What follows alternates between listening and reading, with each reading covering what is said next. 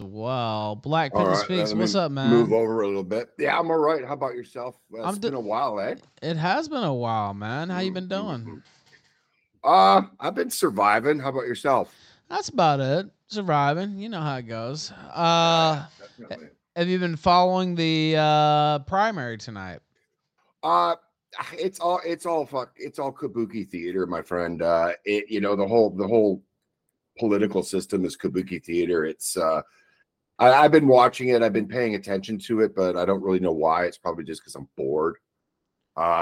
Because it's just all political theater. When you take a look at, the whole Trump MAGA, Nikki Haley doing what is her name? Her name is not even Nikki. It's what, Nimrata. Nirharaja Yeah, or Nimrata. Yeah, Nimarata or something like that. And yeah. she's playing by like the Democratic playbook where she talks about, oh, my life was so hard growing up in America as a brown person. It's like, yeah, right, honey. Just her whole spiel. And if there was a globalist and, they could talk to somebody who, the whole last couple of months with Israel, there's been a complete sort of sea shift, I think, in the way people are recognizing the whole American political system. And if there was anyone who had her head up, Netanyahu's butt, it would be Nikki Haley. I mean, everyone in the American political establishment's fighting for that honor. Who could shove it up, even more. But she's done a pretty good job, I would say. Yeah, So, I would say so too. And her comment was that that really gets me. She said it a couple times too. Um, Israel doesn't need America. America needs Israel. yeah. Which is just a stunning statement for somebody running for the presidency of the United States. America needs Israel, because they're such great allies. They spy on the United States during the Cold War. They were selling American military technology to the Soviets. They bombed out an American naval vessel, the USS Liberty.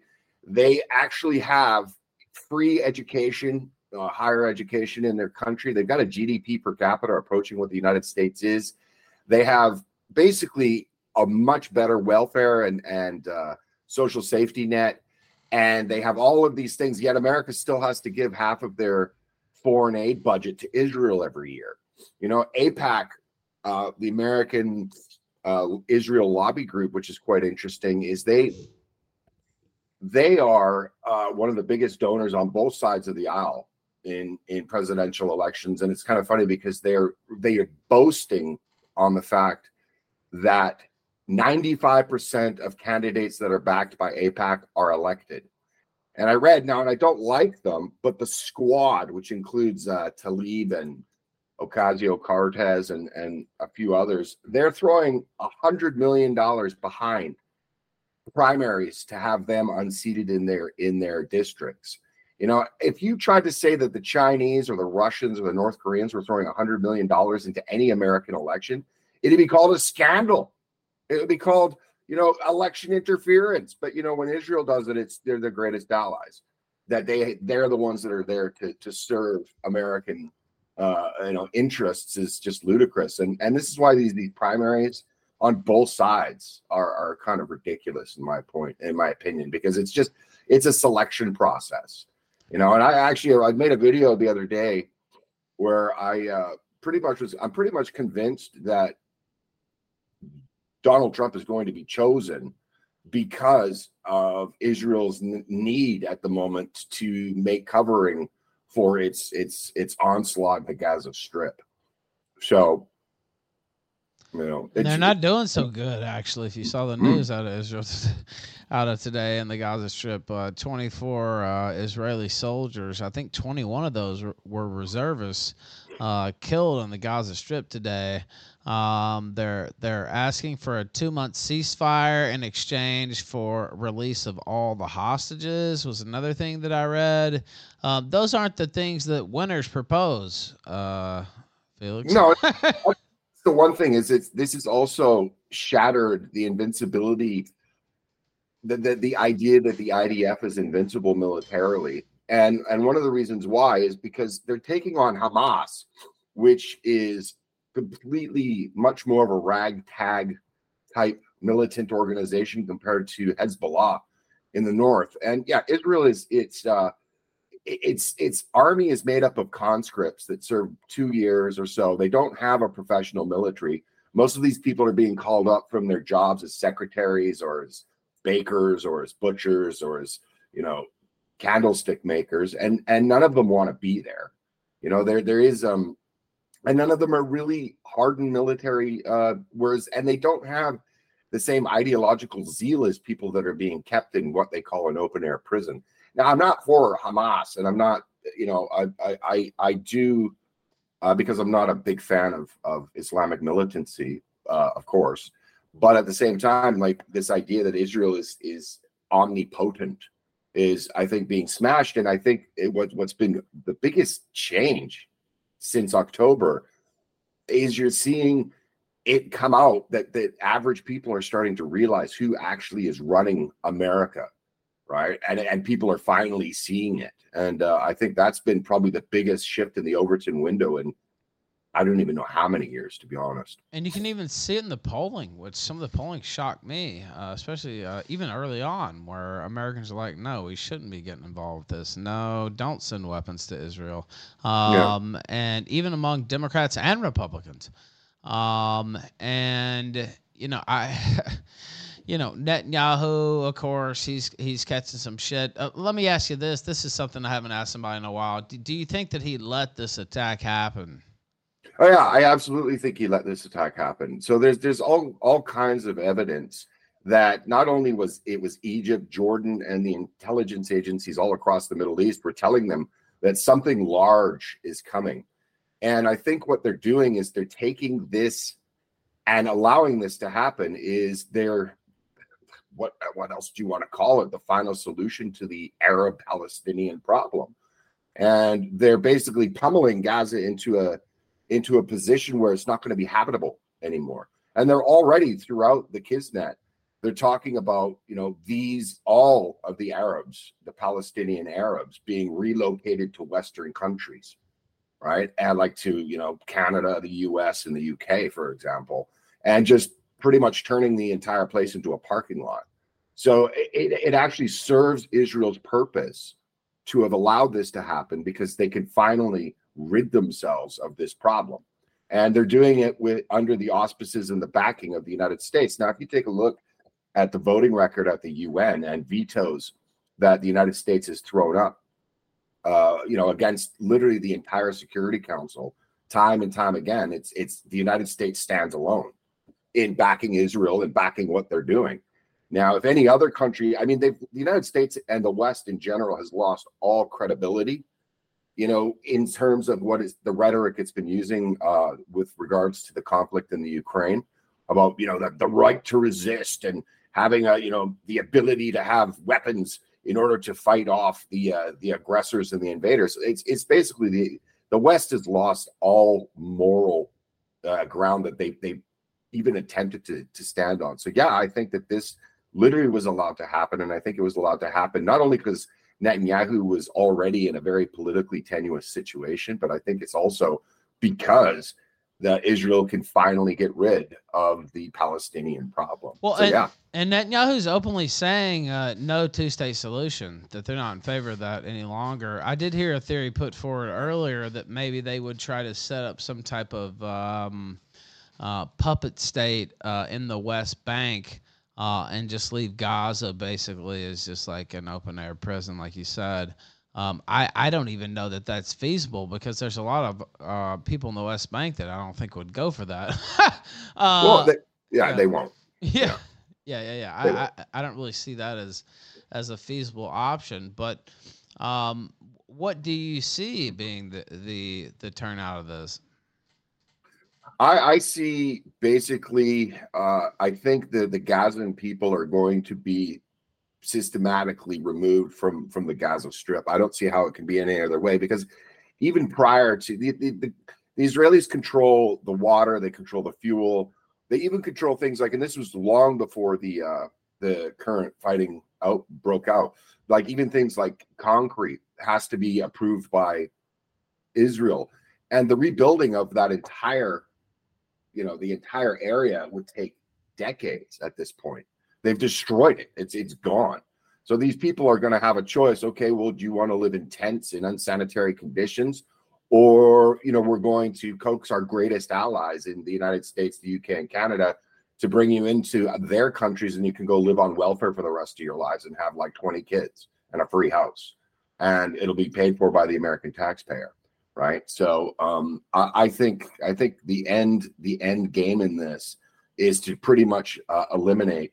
It's not eliminating Hamas; it's just eliminating the Gazan population. If you're looking at it honestly. Now, we did mention the West Bank. What do you think? They're going to do with that? I think that the West Bank. The one thing is the whole. The one thing I will say is that the Palestinians. There is no Palestinian people. I mean, they're just Arabs. Up until the 1990s, it was always referred to as the Arab-Israeli problem. The whole idea of the Palestinians being this people. They never were. They were just Arabs living, underneath different sort of, Ottoman sultanates and different sort of. But there was never like there was never a Palestinian currency, a Palestinian a parliament, anything that would denote a statehood. So I think that the Palestinians they already have basically a homeland, and it's called Jordan, right? So I mean, if things, I mean, nobody wants them. If they did, Egypt could have absorbed them. The Arab world could have absorbed them. They're just a problem for everybody in the region. So I think in the end, probably what you'll see is Gaza being absorbed by Israel in the longer Just term, annexed. and maybe annexed, with its people being completely pushed out. And then probably the West Bank being absorbed by Jordan. It would be the only feasible, thing, because the thing is the one problem is though Islamic people, I mean, once a part of, an inch of ground has been conquered by Muslims, that's Islamic for all time.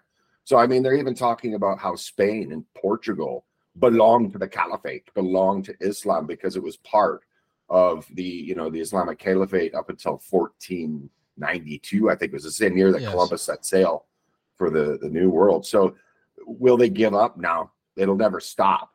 Israel just won't make peace. And if they won't make peace, I mean, a two-state solution would be the only thing. And if it won't be a two-state solution, it has to be a one-state solution. And the one problem is that diaspora in countries like the United States, Canada, and others, what they've done, they've kind of shot themselves in the foot, because they have basically the long march through the institutions. They've taught all of these people throughout the Western world that white people are inherently evil, racists, and colonizers. But the problem is most people, because they've been taught for a long time, Judaism is not a race, it's a religion. Israel is now seen by all of these younger people throughout the West as a white colonizing apartheid state. So they're kind of screwed, which one way or the other. And if they lose any sort of and you're seeing it now that people, the only real support Israel has anymore is in the boomers. And once they're gone, the support for Israel is gone, right? So, you're just talking about a generational shift. You're even seeing in the United States a lot of Jews that see Israel as a white colonizing state. So I think that they're in real trouble, if you want to know. So do you think that might be why there's such a insane push now to kind of just deal with this now? Because they know that demographically they're losing support amongst the youngsters, and that in 10, 20 years they may not be able to solve the problem the way they want to solve it, and that they're just going all out right now. I think that's absolutely the case, and I think that's also the case with Russia's fight in Ukraine, because Russia has a demographic that's in the same trajectory, and Putin realized, it's either now or never. Right. And we're going to have to do this now, or we're never going to be able to do it. So I think you're right. Yeah, I think that's exactly what it is. I think people are definitely going to be, I would say, and this is why I just watch American politics. Just not American politics. The politics in every Western country is basically just kabuki theater at this point. So I just, the whole, Donald Trump has got the support and I'm sure about you. Oh, Nikki Haley has these donors, and it's just, give me some fucking popcorn, because it's all a joke. I mean, even the founding fathers of the United States warned about the idea of having political parties, right? And now, the United States, as far as I can tell, is the only country that doesn't have viable third-party candidates. And we could talk about that later, about Bobby Kennedy Jr. Sure. Where there is a way for him to the presidency. If we can talk about that later, but the United States, the fact that the founding fathers warned against political parties, and now you've got like just basically two parties. That's it, two. So I just find it all just laughable at this point. And Trump doesn't have any of the energy he had in 2016. That's for sure. Like the whole internet behind him. I mean, everyone that sort of went and was, on his team, is like the internet itself has been, people have been thrown in jail for memes at this point. All of the social media is it's just incredible looking at 2016 versus 2020 and now 2024, the amount of censorship that's out there, and this is all because of, the politics of making sure those who are installed according to the establishment desires. So, and you mentioned RFK Jr. Why not talk about him now? Of course, he's a huge Zionist himself. After he got rebuked for saying something mildly critical of Israel, and then all of a sudden he's marching with Rabbi Shmuley and all this stuff. Well, look at Elon Musk marching with Ben Shapiro. With Ben Shapiro, yeah. I mean, it's just. There really is no option, right? Like, I mean, they all do it. Like, it's not like there's somebody else out there. But yeah, go ahead. What I was going to say about RFK Jr. is what he's angling toward right now is the fact that if no presidential candidate gets over 270 votes, then it goes to the Congress for voting. And there's been a few presidents that this has gone this way. I think it was Jefferson was voted in this way, and so was John Quincy Adams. Yes. And basically, if no candidate can get to the required number, it goes to the Congress for the vote. And to be honest, I think he's a Zionist, but like honestly, show me a candidate that's not Zionist, and I'll give you $1 million, right? Yeah. I mean, like, the tail that wags America has been Israel for decades. And I think I mean, anyone with, a casual observer can see that. But the problem is that, this kind of conversation previous to the internet was basically, you couldn't talk about it because all of the media is owned by the same people.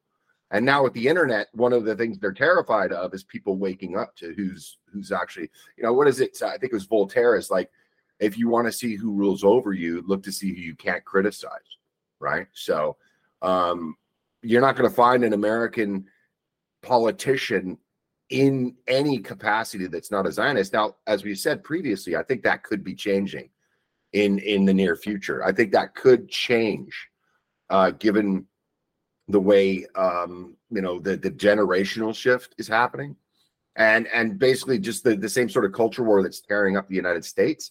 That was basically started by Israel and its minions and its co-religionists within the institutions and in the media. It's coming back to bite them in the ass, right? As the United States tears itself apart, which it is. I mean, the United States at this time. I mean, you're living in Mexico right now, correct? Correct. Yes. Yeah, I mean, like, it's almost like you can see it in a much more laser-like fashion when you're outside of it and you're not kind of surrounded by it.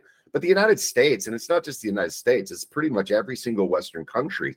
They're literally, and people don't want to hear it, but there is no future unless there's some kind of gigantic sea weather change in not only the media, the academia, but also the political system, and also just a lot of these people that want to just absolutely, tear down every aspect of the country. I mean, I remember seeing, like right now, I mean, I know I was looking on your Twitter, you're a big football fan.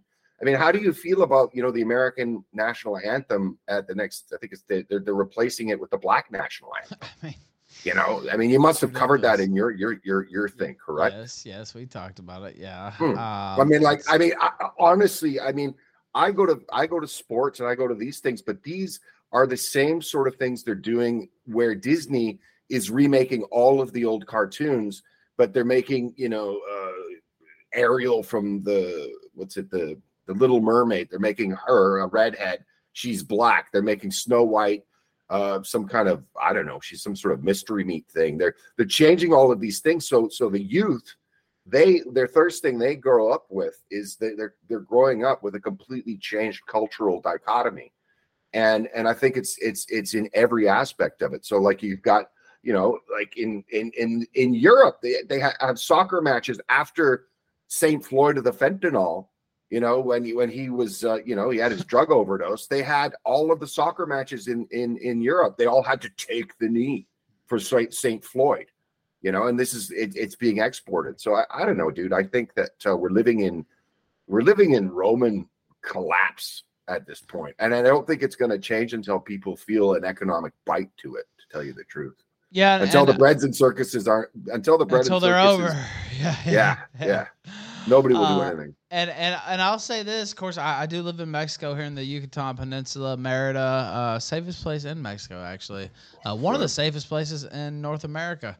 Now, not all of Mexico is safe, I'll say, but this is a lovely place to live, paradise basically. And I remember growing up, and of course, I had a political science degree, and they made me take 2 semesters of Spanish, and I had my girlfriend do most of the work because I said, why the fuck would I ever need to know Spanish? And now I wish, well, maybe I would have done a little bit of that work because my Spanish would be a lot better.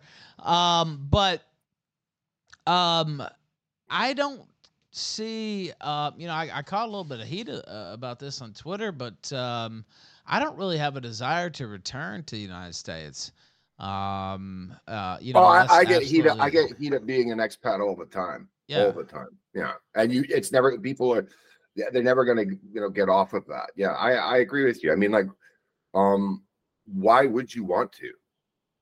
You know, I don't you know. what to pay more money for less services and to still be ruled by Zionists at the same time. Like I don't see a benefit to it really at all. And I get the same shit. It's like, oh no, go back and fight for America and this and Yeah, that, yeah, and exactly. it's like no.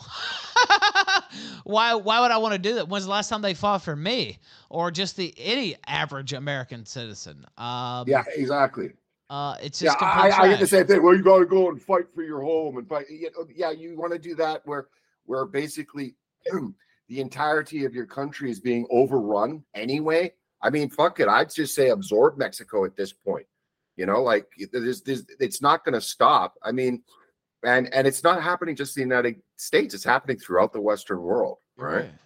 So I mean, yeah, why fight for something when you've got and you've got the government against you, you've got the judiciary against you, you've got the media against you, you get deplatformed, demonetized, debanked.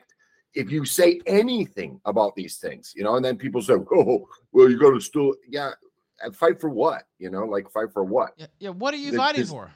yeah, exactly. There's nothing left to fight for, in my opinion. So, I mean, it's people have to understand it's that bad. It's not black pilling people. It's not even trying to black pill people. It's that bad. I mean, we're literally watching as the barbarians break down the gates. We're Romans having orgies and watching chariot races while the Visigoths are burning and looting our cities. Right. So And I lived yeah. in Mexico for almost about a year and a half now, and I live in the Mayan part. Like I said, very safe here. There are some problems in Mexico. Don't get me wrong, but um, I, I noticed that Mexico has a real culture, though. You know what I mean? Like they have in my opinion, more of a authentic Mexican culture, Mexican way of life than America does. You see, America's just this hodgepodge of nonsense and Zionist control and mixing from it's not that I'm like totally I'm not one of these like shut down all immigration forever. Well, Obviously, neither I am live I. in Mexico, Neither am I. but like it's not even a real country anymore, in my Mm, opinion, right? Like mm, mm, mm. Mexico is like Yeah. Mexico has its own culture, and you just don't see the same things here. There's actually more respect for family and conservative values, which is insane to me almost in Mexico. Like you go to a restaurant, they have places for your kids to play and stuff like that. In America, it's just completely been taken over by the globalist, I guess we'll say capitalist, if you want to be nicer. And it's pretty much nicer in every way here in the Yucatan. Mhm. And the thing that really strikes me is that they have a real culture here in Mexico, and I don't really feel like we have a real culture in America anymore. No, I would absolutely agree with that. And I said this to somebody the other day. I think I'd rather be a minority in a country, well, where I am, more a civilized country, but one where I don't get shit on every day. I'd rather be a minority than being a minority in my own country, which I am pretty much, right? The city I grew up in, when I finished my high school, I think it was like 97% people that looked like me, spoke my language, were the same religion. And I think it's probably less than 20% now, and that's just in one lifetime. And I'm not even that old yet. I'm not retired. I'm not, a geriatric yet. I mean, I finished school about 20 years ago. And I don't know, it's just scary. Like the rate of population change is not to be against immigration, because I'm not either. And I live in Asia. I don't care what color you are. It's just that our societies are fundamentally broken, and it's going to take. I don't think they can be saved at this point. A point of what's happening right now is it's pretty much tantamount to when European colonization destroyed the Native Americans. But this time, it's not just Europeans doing it; it's the entire country. But the difference is when Europeans came, they were settlers carving out a civilization from nothing, right? People now, when they arrive, they're arriving into welfare states and just sitting on handouts. And it's kind of interesting because I just made a video. I released it a couple of hours ago, and it's on the topic not only of the Chinese diaspora, but on a recently so it was a secret. So there's this guy, his name was Andrew Marshall, and he was at his retirement at 93, was considered the oldest federal worker ever to work in the federal government. But what he was is not really many people knew him, but he was pretty much the brains behind the Pentagon and the intelligence services. And they had we don't know who the author of this particular study was, but because his name was redacted, because it was released under a Freedom of Information request. But it's a book length study, but it's talking about how Chinese uniculturalism makes the country much more resilient to stress tests than somewhere that is multicultural like the United States.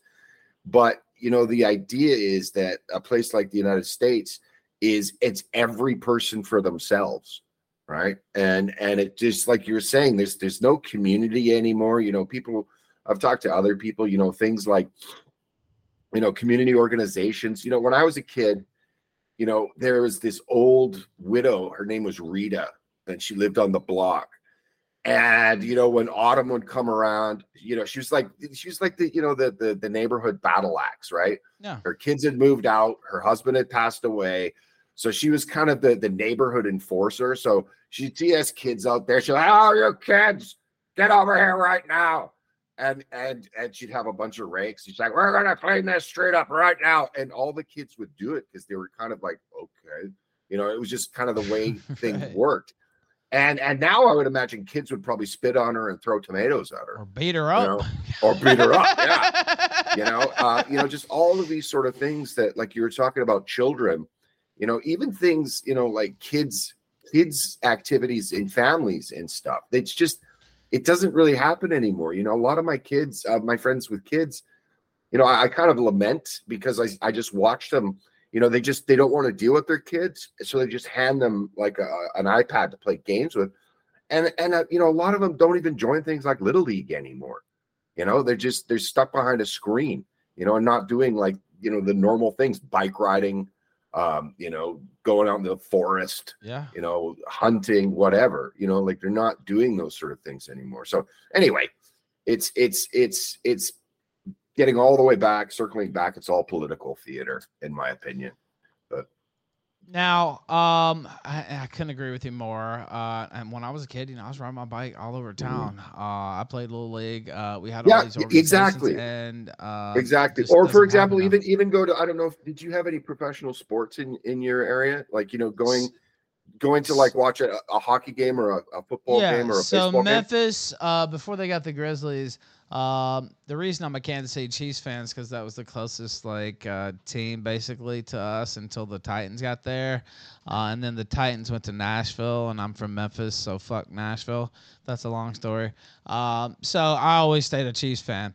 But yeah, we would go watch Memphis Tigers. We'd go watch professional sports, or just like high school sports, high school games. I mean, I don't mind because like when I was back, my brother lives in Seattle, and he's got 3 boys, and I went to a Mariners game with him, and we got nosebleeder seats, and they were like $70 plus tax for nosebleed seats in just out there. And he's got 3 boys. Try to imagine. So you've got your parking, and say you got 4 tickets for your 3 sons, plus concessions. Maybe popcorn. I don't know, hot dogs, whatever. You're talking like a $300 night to take your kids to see a sporting event now. Do you know what I mean? Like it's wildly out of the price league of most people who want to bring their kids. And then what you see is when I was at this game, you saw almost nobody under the age of 20, like in the stands. I went to the last year's season opener. It was the Mariners versus the Houston Astros. And it was a fun time, but these things are all out of the price. I mean, I saw this thing that the United States now with the inflation, I don't know what it's like in Mexico, but the prices here on everything. Mexico, but not quite as hard. But I was talking to my brother, and I guess they use. Have you ever heard of the idea of the Big Mac price? So like they use the Big Mac set, the Big Mac menu. I don't know how you call it in Memphis. Combo, the Big Mac combo, and they use that as a price guide on living costs in any particular area. And I was watching how Joe Biden had to get behind. He was really upset because the New York Times was talking about in cities like Seattle, San Francisco, the more expensive ones, New York, Big Mac combos were like hitting $16, for just like a fry, a Coke, and a Big Mac. And he was lamenting that it's going to get cheaper, whatever. But I asked I said to my brother, it's like $15 for like you go to Jack in the Box, Taco Bell, any of them, it's not that's even for one person. That's for one person, and it's goy slop too. Yeah, right. You're not even getting a decent meal. That's what I try to explain to people. Of course, Mexico known for its great food, but one of the reasons, selfishly maybe in this case, I have no desire to go back to the U.S. I can go after the show, which I will do, buy a torta, which is a Mexican sandwich. Al pastor, all fresh ingredients, all fresh fruit is so cheap here in Mexico, and because it's plentiful, and I can literally buy like a stacked ass sandwich for $2.91 American dollars to convert. You probably couldn't even get a fucking package of gum for that now. That's what I'm saying. That's like a bag of Doritos, if that, in America. If that.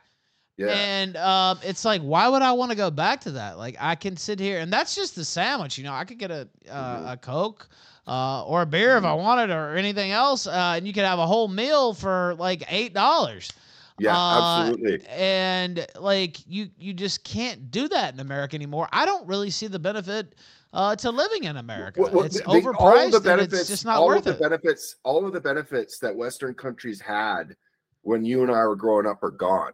Right. And they're gone because of inflation, high taxation, and just the cost of living. So I mean, if you try to plow in, I'm not sure what the numbers are crossing into the United States illegally per year, but I think it's in the millions. It has to be. Yeah. Right. If you have that plus legal immigration, but you're not tying your immigration to housing. So let's say you have 1 million people coming in, or let's just say you have 100 people coming into your country a year, but you're only building 10 houses. What that does is it jacks up. I mean, if you look at housing, if you had bought a house in, I'm not really familiar with Memphis, so we'll just go with Seattle. You know, like if you bought a house in 2004, you know, a single dwelling house, you know, in a fairly decent area, you know, like, you know, not like where Bill Gates lives, but, you know, in an all right house, it probably would have cost you $250,000. Yeah. That same house now will probably cost you 1.6, 1.8, 2 million. Right. And but salaries haven't gone up. So the knock-on effect is one of the great things about living in North America previously compared to, say, Europe is for example, gas prices were low, food prices were low, and living costs were low, right? Comparatively speaking, but you also lived in a developed country where you could get consumer goods, right? But all of the consumer goods have been outsourced, taxes have gone up, housing has gone up, and it's had a knock-on effect. So it's like when you told me you moved to Mexico, I was like, I think we talked about it about a year ago or something, or maybe not that long. And you said, you know, it was a good idea. And I said, yeah, I think so. I don't see a problem with it. You know, I mean, you were actually one of the guys who inspired me, because I was like, you know what? I'm one of those guys who's like, man, you know what? America, I can't leave America. I need to stay there. And what's the benefit? And I got to traveling, and I traveled around Europe first, and went to Portugal famously twice. Went to Madrid. Yeah, we'll talk about that in a minute. Yeah. Went to Rome, and I love those places. And I looked into immigrating into Portugal, actually, and it's easier to do than some of the other European countries, but it's a little bit difficult.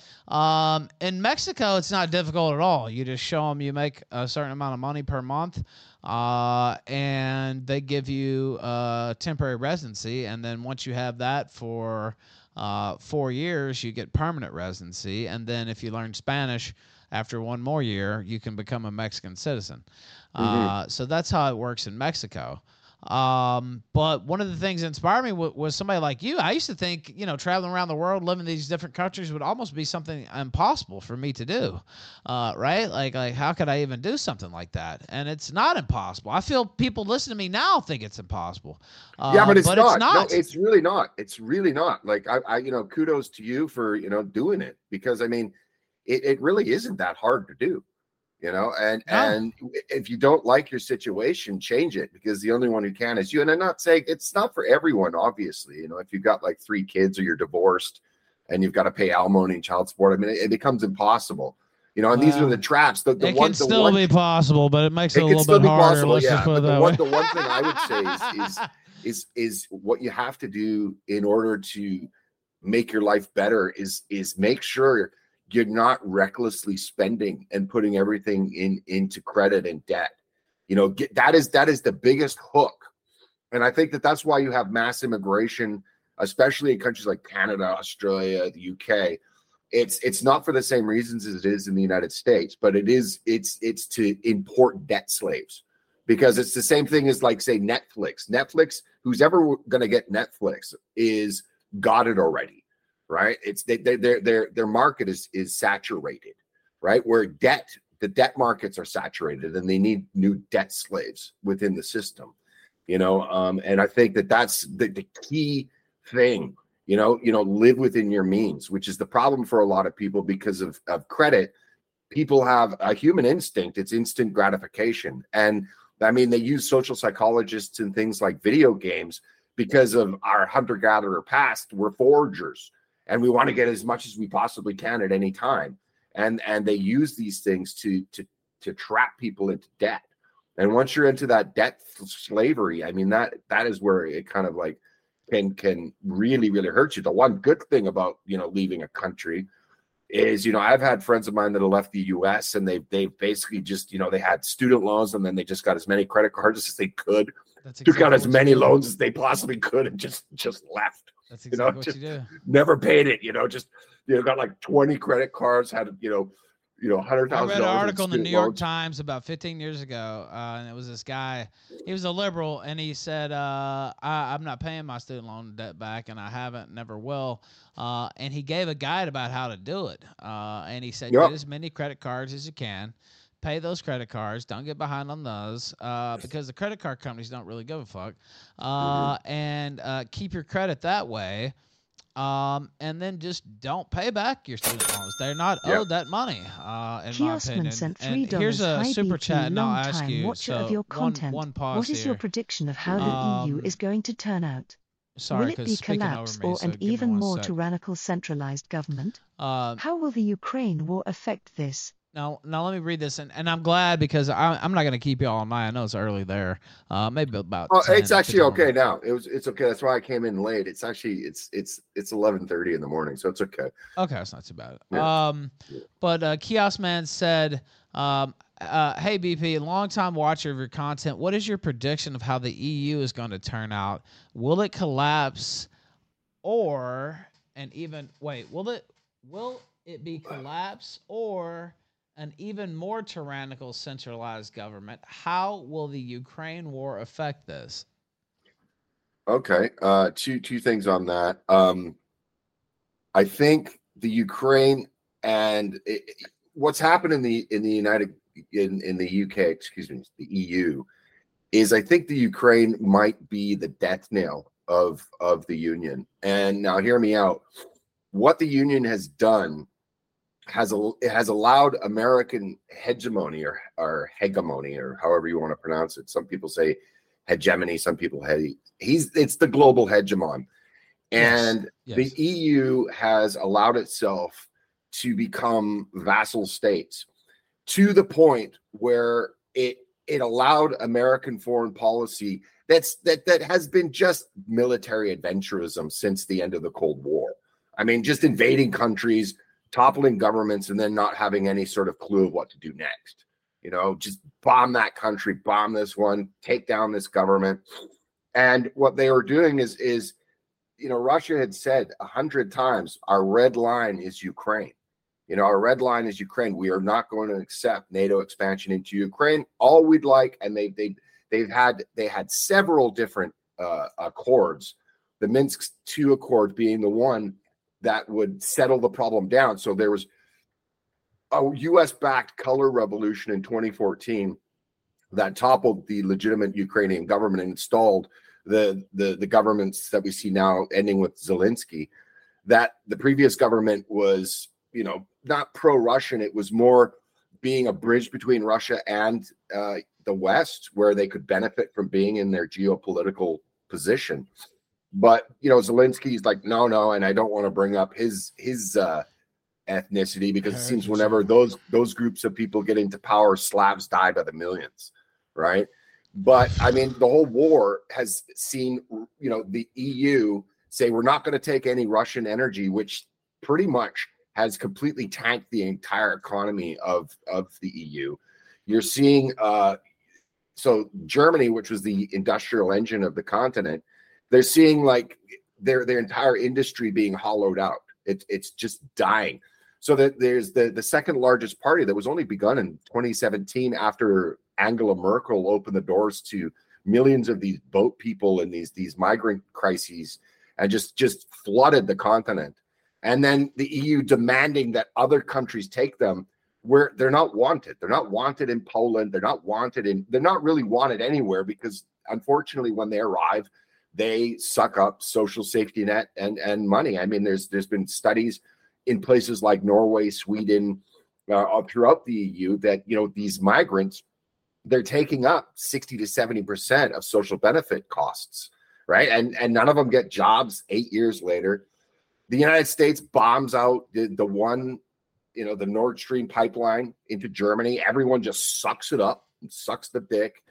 And the second largest party that was begun because of repercussions of the migrant situation in Germany, and just basically the gutting of the industry and the falling standard of living, is called the Alternative for Germany, or the AfD. Yes. The Alternative for Deutschland. They're in second place. And it's a brand new party, and they're just growing strength from strength. And the German government doesn't know what to do, so they're trying to talk about banning them. Yeah. They're the second most popular party in the country now. I mean, they're polling higher than the CDU, which is the current chancellor, Angela Merkel's. She was part of the CDU, the current Olaf Scholz, and they're polling better than them. So they say, well, we're going to have to ban them. We're going to have to ban them. I mean, because we have to save democracy by banning political parties that are popular. And the chairman of the AfD came out just yesterday and said that unless the European Union is fundamentally changed, that when they gain a large enough majority in the Bundestag, they are going to basically do the exact same thing as the United Kingdom and Brexit. Like, there's a growing consensus within Germany that the EU is now basically just completely defunct in its ability to, which would be the end of the EU, basically. Which is without the Franco-German anchors, it's done. Yeah. So that would be my answer to that question. I think the EU, unless it goes back, because I mean the EU, you have to remember, when it was sold to the European people, it was sold as the European Economic Community, the EEC. So it would be like, free trade, but we're not going to tell you, who you can have in your country, who you can't. We're not going to tell you the size of bananas and how they have to be this yellow. We're not going to tell you, we're not going to take the money from the taxpayers of the Netherlands and give it to, Serbia or Croatia, I should say. So I think the EU is in a lot of trouble, to be honest with you.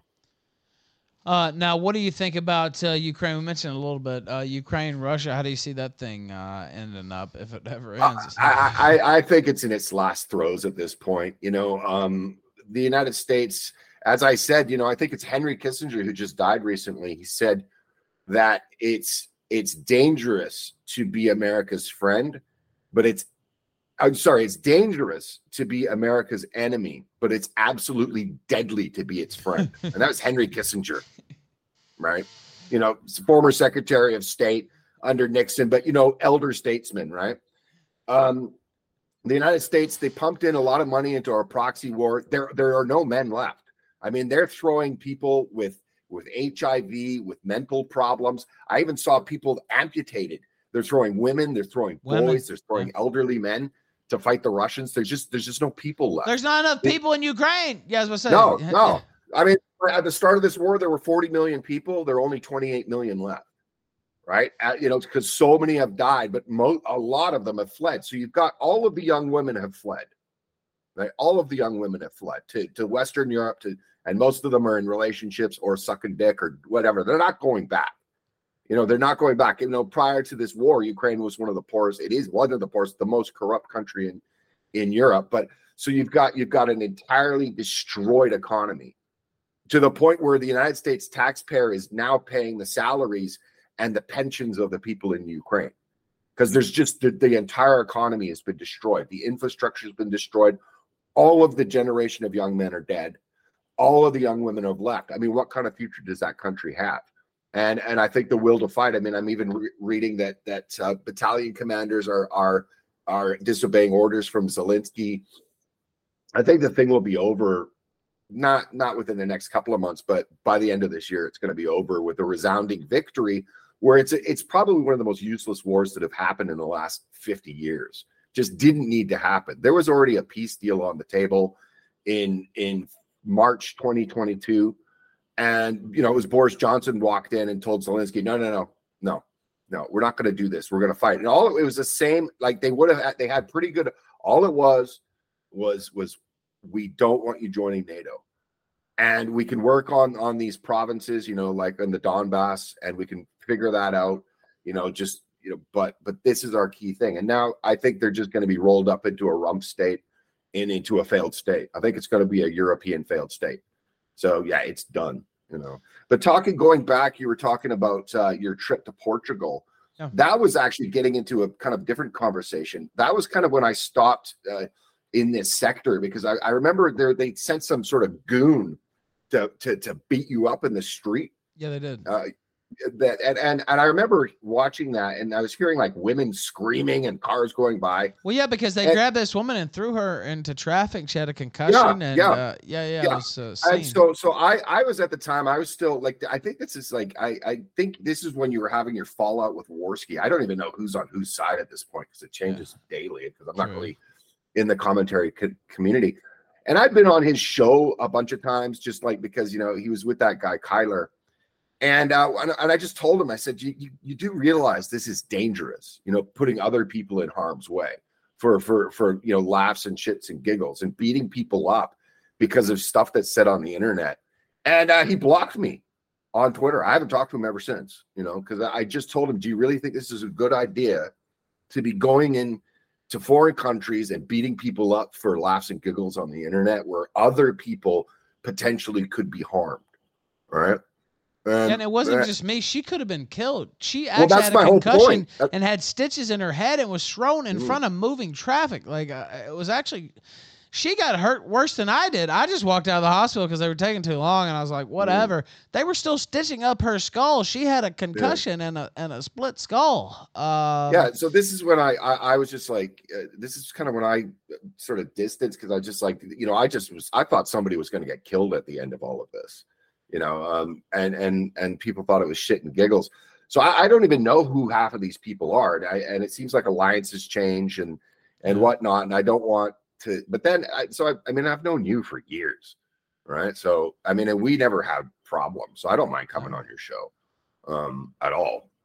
Yeah, and I appreciate it. And I think we have a little bit of higher dialogue here on my show than you would have with Worski. No offense, of course, to Worski. The last I saw of him was he not in rehab again or something like that? Yeah, he was in rehab a couple months ago, and now he said he's been clean of coke for 60 days. I don't know.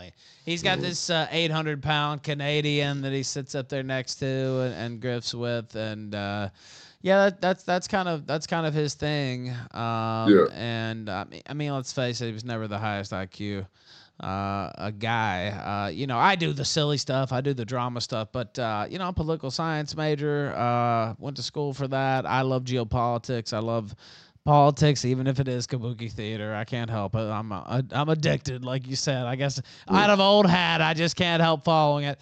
But I feel like we kind of have a different show here on the Kill Stream. Yes, we do the drama. Yes, we do silly stuff too.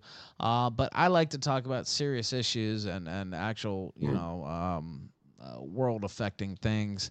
And so that's why I've always enjoyed having you on the show, for one. I think I'm probably a bit of a different kind of guest, I would imagine. That's for sure. I saw you were putting stuff out about the boogie. Yeah. 7, that was 5, part of the 7 drama or whatever. Stuff. Yeah. Well, I watched that thing, that documentary. Well, it was fake. Turns out it was fake. Yeah. Yeah. Go ahead. I just thought to myself, this guy, he probably made millions in his thing, and he's living on like $20 or something. I thought it was kind of like, what? What are you talking about? How is this even possible? So it turns out, like you're saying, it's all fake. So I don't know. But I guess the big thing since you and I talked is Gonzalo. Yes, I'm glad you mentioned that, because that was the next thing I was going to bring up. And me and Gonzalo were good friends, actually, and gave me a lot of counsel, and kind of saw him there for a while. I guess he's a little bit of a father figure. He had a lot of good counsel. Now he was kind of an asshole like me. I ain't gonna lie. But we had a lot of good times, and of course we had a falling out, and we were, pretty nasty back and forth towards each other. I'm not gonna lie. And he sent somebody a message while he was in Ukraine, and he was scared to death that I was gonna start talking about him on the show and bring attention to where he was in Ukraine, and that they would come pick him up and actually do what ended up happening to him. Now, of course, I wouldn't do that. I didn't want to see Gonzalo dead. This is internet shit talk, right? Like, Yeah. matter of fact, I wish we could have made it up. That actually is one of my big regrets in my career because it was silly to start off with, right? I wish I could have had another conversation with Coach to just, man, that shit's silly. And the whole time I wanted him to be freed. And of course he wasn't. He died. And I did a joke thing last year when they said he died, and I was like celebrating. But it turned out to be I was doing a memorial for him actually, but I was doing it in an asshole way basically. And then this year, a lot of people really like take this shit so seriously. That they're like, yeah, I hope he dies in prison and he's a scumbag and he did all this and that. And I'm like, dude, he's in Ukrainian prison. Free this man. He's an American citizen. Like, what the fuck? I know. I saw stuff all across the internet. It's like, oh, he said mean things about women. I hope he fucking dies, or if he gets raped to death in a Ukrainian prison, or these things, because he said women are not women are bad, and I was just like, they are. Coach, but I'll be honest with your audience. I talk to Coach a lot, and I mean, we did streams a lot, and I met him. I knew him, and I met him too. The one thing I would say though is that one of the things. I mean, I told him time and time again that he should get out of Ukraine if he's going to talk the way he was, because I said, they're going to come after you, and they're going to come after you with a sledgehammer. And people were even talking about how they remember him yelling me down for this stuff. And when we talked privately, what he said was, I have to see this thing through. Right. And I was like, why? And he never really gave a concrete answer. And it's really quite sad. I'm talking to his cousin right now, and it seemed like he had a pretty bad relationship with his father, and, but he's got 2 young kids, and I'm trying to get his sister through his cousin, because it just seems like the family, his father's in Chile, his sister's in North Carolina. Right. But I mean, I don't want to get involved, but I'm trying to get, and his wife's in Ukraine. I'm trying to get his sister to, while there's still some momentum, maybe starting up a give, send, go for his kids or something. Right. Yes. But I want nothing to do with the actual collecting or anything. I was just thinking, like, no, because then they'll blame you if anything goes wrong with it. Yeah, exactly. I'm but the I was same thinking, way. people such as yourself, me, and anyone. I would definitely get behind that. Like that we could just put the word out once. And I'm thinking it's probably, I don't imagine that the Ukraine would even allow, because one of the things when I did a give, send, go for something else, I had to do it out of certain countries they don't allow, right? And I had to do it through a U.S. bank account. Yeah. And I couldn't do it here where I am. So I was thinking, like, probably it'd have to go through his sister. So I'm in touch with his cousin right now, and I'm. And it would be good to get it started somewhat soon while there's some momentum behind it. That's what I mean. While the iron is, that's a bad way to put it, but yeah, momentum not. So I was thinking the same thing. So yeah, just I'll keep in touch, and just keep your please audience. Do. And I said a lot of bad things about Coach. He said a lot of bad things about me too. This is the internet, man. Like, this is drama, shit talk, geopolitics too. We have it's serious the internet, interviews too. Yeah. We said a lot of bad things about each other. I did not want Gonzalo Lira to die in a Ukrainian prison cell. I was advocating for him to be freed that entire time. It's an absolute disgrace that the Biden administration let him die over there. What you actually really want to put it into perspective is that, that a year previously they had that tranny, Brittany Griner, who's a man. I've seen it topless playing basketball. It's a dude. It's not just a lesbian. It's a dude. That's a dude. And it was in a hostile country. It was in a hostile country, Russia. Yeah. And it was moving drugs across borders.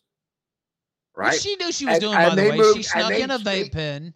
They traded an international arms dealer for this tranny. The Lord of War, basically. Player. Yeah, exactly. 100% literally the Lord of War. Yeah. Exactly, the Lord of War. This international fucking arms dealer that was feeding conflicts throughout the third world.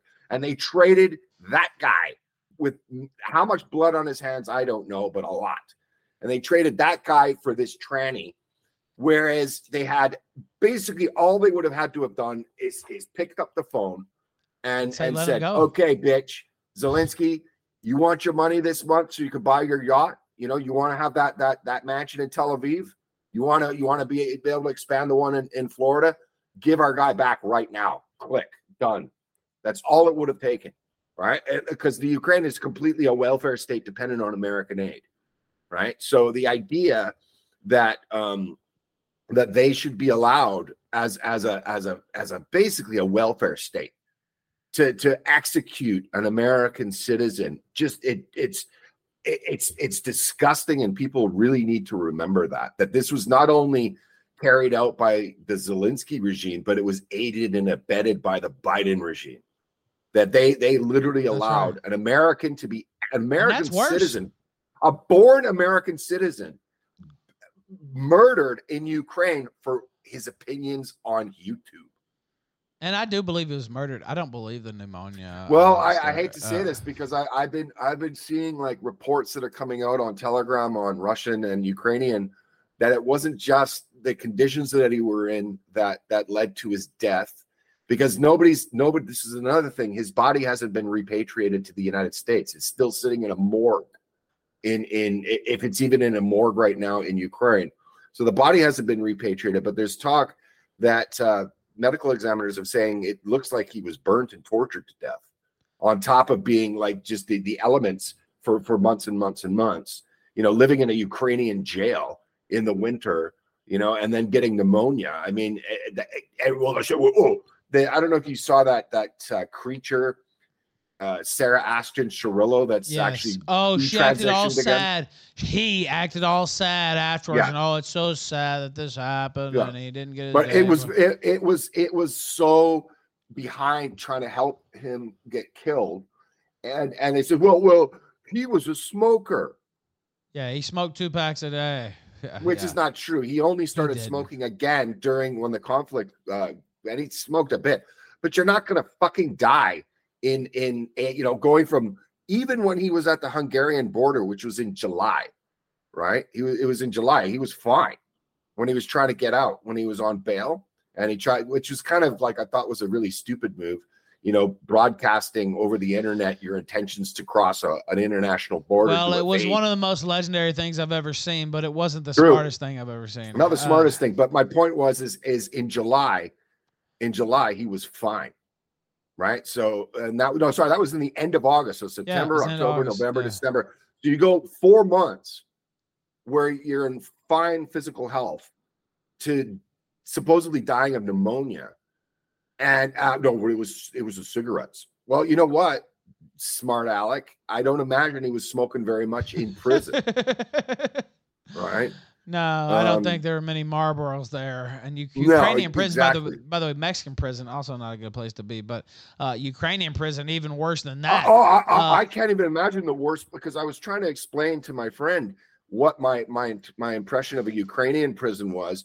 And I was saying, try to imagine a Thai jail without the warmth, and then also with scary like Russian and Ukrainian gangs inside. And you being an American and not speaking any of the language, and try to imagine what that sort of prison environment would be like. And then, he died because he smoked. I just thought the whole thing was just retarded. And it's I don't know. I not being political theater, but I mean, and politicians, one of the things is that they're never held accountable for what they do, ever.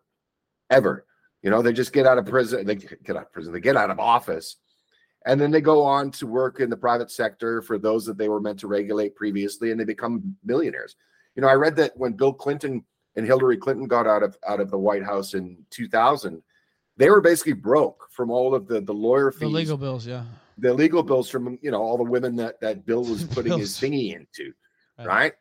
And within 5 years they were like multimillionaires, like now I think they're in the hundreds. I don't know what you'd call a person who's worth like 300 million, but that's multi-hundred millionaire, if that's even a word. But I mean, and the same with Barack Hussein Obama. This guy literally came from absolutely nowhere, and now he has like a massive compound in Hawaii. Where does his money come from? Right. So Kioskman sent $3. I have another question here. How do you see the fallout from the Gaza war? Is there any chance it sparks a pan-Arabian movement? And I'll wrap it up on BP Gaza. thoughts on China's coming demographic collapse in a few decades. But yeah, the whole thing with Gonzalo Lira, that should not be allowed to be forgotten. The United States could have had him out with one phone call. Exactly. One phone call. Release let him go now. Yeah, that's all it would have taken. Click. And they would have had to do that. And they didn't. And they did it for political reasons because he was saying things they didn't like. Now, was it the smartest thing for him to be in Ukraine saying the things he was saying? No. And I'm not saying it was. And I told him 100 times it wasn't. But he was still an American citizen, and they could have easily freed him, and it's an absolute disgrace that. And I had not heard what you said, that he was actually, burned and tortured on top of all this, which just blows my mind, actually. And so, anyway, I just want to wrap that up on Gonzalo. And if you do set something up, let me know, because I would definitely help promote it here on the Kill Stream. Yeah, that's exactly what I just thinking. We got to sort of like it in the networks that we have. Once we can get this going, or his sister hopefully can get it going, we just something for his kids, right? Yeah, because the earner's gone now. Yeah, he's gone now. Yeah, the earner's gone. All they've got left is the mom, right? So that's all they've got left is mom. So I mean, and his kids are still small, So and their dad is gone, and now the earner's gone. And what happens generally when that happens? Kids grow up in poverty. And if you're in a place like Ukraine in poverty, man, that doesn't sound like a very nice, way to go. No, it doesn't. And I see somebody said, Ralph, Google images of Ukrainian prisons and put some of them on the screen. I've seen some of them, and I may do that. And it's just some of the most absolute. And they, the video he was talking about they were scratching his eyeballs with toothpicks. And just the insane type torture. And of course it got worse. But I don't know. It's just lamentable. I wish we would have had one more chance to talk, and maybe we would have made up, maybe not. But I just wanted to see him make it home, and he wasn't able to. And rest in peace, Gonzalo, for sure. For sure. We had a lot of good times. We had a few bad times too, but I have a lot of good memories with him, and he had a lot of good advice, and he was a wise guy. Not a wise guy like a mob guy, like I understand. I understand. He was a wise older gentleman. Kiosk Man says, BP, how do you see the fallout from the Gaza war? Is there any chance it sparks a pan-Arabian movement? BP, and then he says, thoughts on China's coming demographic collapse in a few decades. All right. So can you repeat that part about the Gaza? Yeah. How do you see the fallout from the Gaza war? Is there any chance it sparks a pan-Arabian movement? And I was going to ask you, is there any chance it sparks a full Middle Eastern war like all over? Well, yeah. I don't believe in a pan-Arabic movement because the Palestinian issue was already on the back burner. Yeah, it was for years, and all of the states in the Gulf were already looking at pretty much normalizing relationships with Israel. The question is whether or not if Israel has the temerity, and they have already bombed Beirut a couple of times, and these are the red lines for Hezbollah. If Hezbollah gets into a full-scale war with Israel, and Hezbollah is not Hamas. I mean, they have been not only trained but also equipped by Iran and other regional actors, and they're a lot more dangerous, right? Than they're talking about a ground invasion into southern Lebanon, which would. And if that happens, and somehow Iran is brought into the fight, you could see a complete destabilization of the area.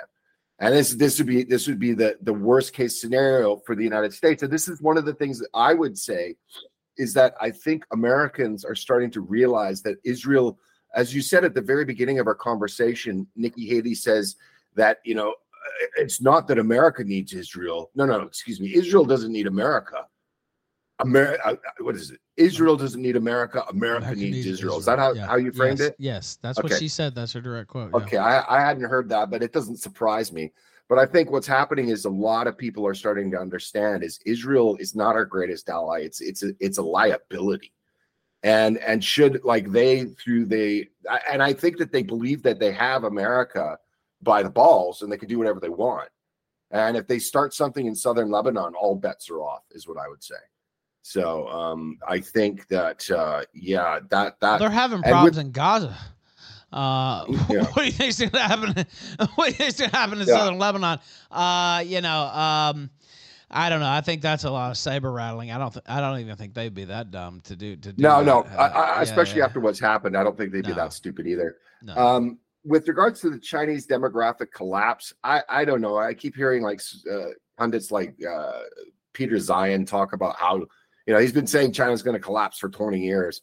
Demographic collapse. I don't know. Is it really going to be? Now you take a look at, like, for example, a country like the United States that's importing by the millions people with, 75, 80 IQs, right? I mean, one of the largest regions we have statistics on IQ was in the First World War, and they come from the United States military.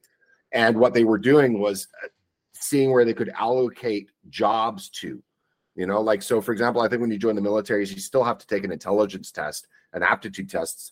And they use that in order to sort of see where you can go within the service, officer, right? Captain, all this, yeah. And one of the things they understood is that an IQ lower than 85, they didn't trust you with machinery. Like, they didn't even trust you to be a driver of a heavy vehicle, right? And you've got a country like the United States that's literally importing millions and millions and millions of very low IQ people, which is a worse future.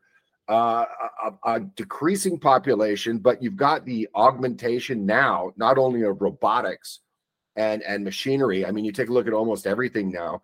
I mean, they could make, like, McDonald's can be done, like, I think it's in the United States, they're already, because they in California, they raised the minimum wage for fast food workers to a point where they can't sell hamburgers at a profit anymore. They just put robots in there. And with the augmentation of AI is pretty much going to be able to take jobs that you never wouldn't have even thought of being taken. I mean, one of the big things, they had a big the Writers Guild in the United States for Hollywood had a big strike there last year, and one of their big sticking points was that they demanded that studios were never allowed to employ AI in screenwriting. Right? Because the AIs could just, they already had AI for a number of years working in, industries like insurance and lawyering, stuff that you generally used to have, and accounting, you used to have degrees to get, and they were solid middle-class, stable jobs, and they're just good. They're evaporating. So, like, what's happening? CPA, yeah. Yeah. My mom was too. Yeah. My mother was too. So, I mean, these were solid middle-class jobs that are just being evaporated. So, the Chinese demographic collapse, they're going to have problems. One of the problems is that they massively overbuilt. But the problem is they're going to have a property price implosion. But one of the things is that most of their debt they owe to themselves. And it's the same thing as Japan, right? So the big difference between the United States debt is they owe debt to everybody else. Whereas, like, places like Japan, places like China, they have massive debts as well, like national debts. But most of the money they owe it to themselves. And with some creative accounting, you could get over that. So the whole idea of China's demographic collapse, I don't know. I wouldn't be quaking in my boots. I'd be more worried about having, 5 to 10 million low IQ people arriving on your shores every year. I mean, take a look at pictures of Los Angeles in 1984 versus 2024. Or take a look at pictures of Seattle in 1984 versus 2024, and then extrapolate that now till 2044. And what do you think American cities are going to look like with another, 50 to 80 million, 75 to 80 IQs? I think I'd rather take population decline than population, never-ending population increase. And I had this liberal professor, and I was doing my thesis for my political science degree, and he was liberal, Hillary Clinton supporter. I got along with him anyway. Of course, I used to be a little bit of a leftist myself when I was in college, and I was like, it looks like China, like, they're on the upward trajectory and we're on the downward trajectory, right? Like, they're going to be the hegemon before this is over with. And he said, no, don't worry about it. He said, they have so many internal conflicts inside their own country. China will collapse on its own within the next 20 years. And well, that was 13 years ago.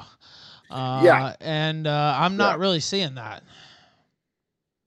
No, I don't think it will at all. I mean, I think it's a lot of people that they all they do is they try to put American or Western models onto other countries that are not the same, and you can't use the same metrics in terms of things like this. And one of the other things is that with the rapid population replacement in places like the US, Canada, the UK, is that countries that have social solidarity, and this was actually the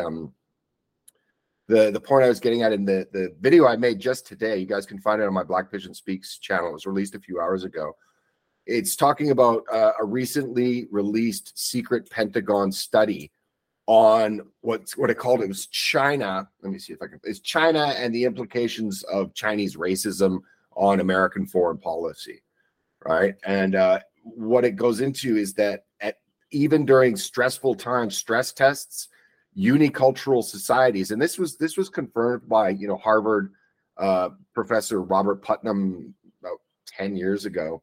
Anyone want, just look up Robert Putnam and you'll find it. Famous political scientist. Yeah, political scientist at Harvard. Yeah. Is that multicultural societies basically on every metric ruin community and ruin societies in the long term, where unicultural, or at least cultures that have a dominant culture, are a lot stronger. Yes. And especially during stress tests.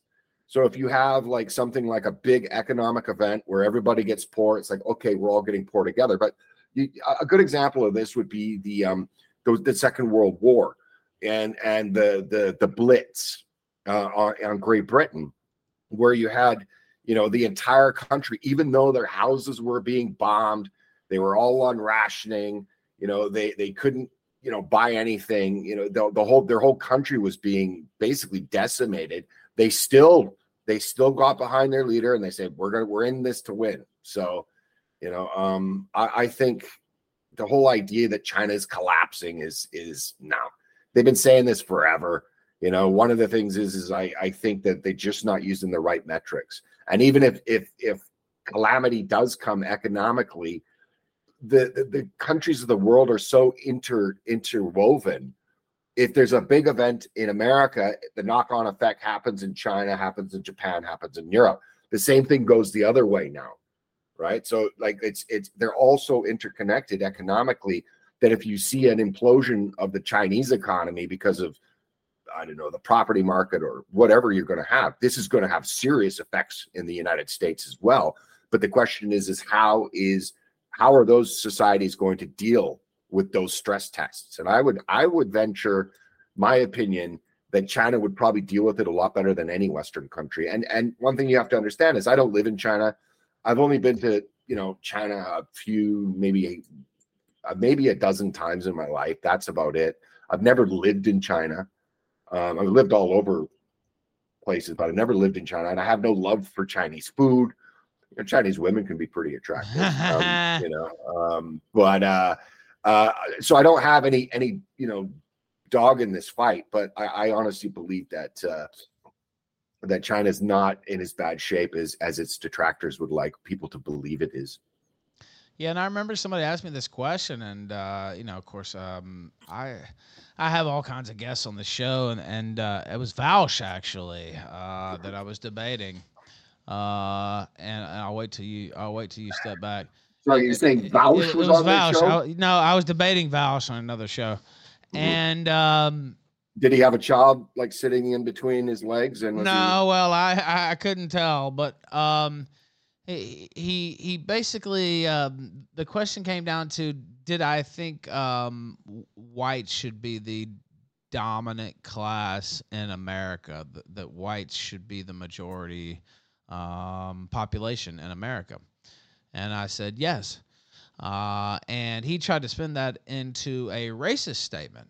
And I was like, it's not about racism. It's about there has to be a dominant class in every country. You know what I mean? Like if it's not like that, things are going to fall apart. And there's never been a case in history where that hasn't happened, that I know of, at least. When shit hits the fan, that's the reason. It's not because I'm racist. It's because there has to be a dominant class, because if not, it's going to turn into civil strife, especially when shit hits the fan. It's going to turn into possible killing each other. That's just the way the world works. I would have retorted two things. I would have retorted, one, should Japanese be a minority in Japan? Should Nigerians be a minority in Nigeria? Should Thai people be a minority in Thailand? And the other thing, there's a law in Mexico that they don't they allow immigration, but only to a certain point. And if it starts to change the demographics, they shut that shit down. No sane country would be doing what we're doing. That goes without saying.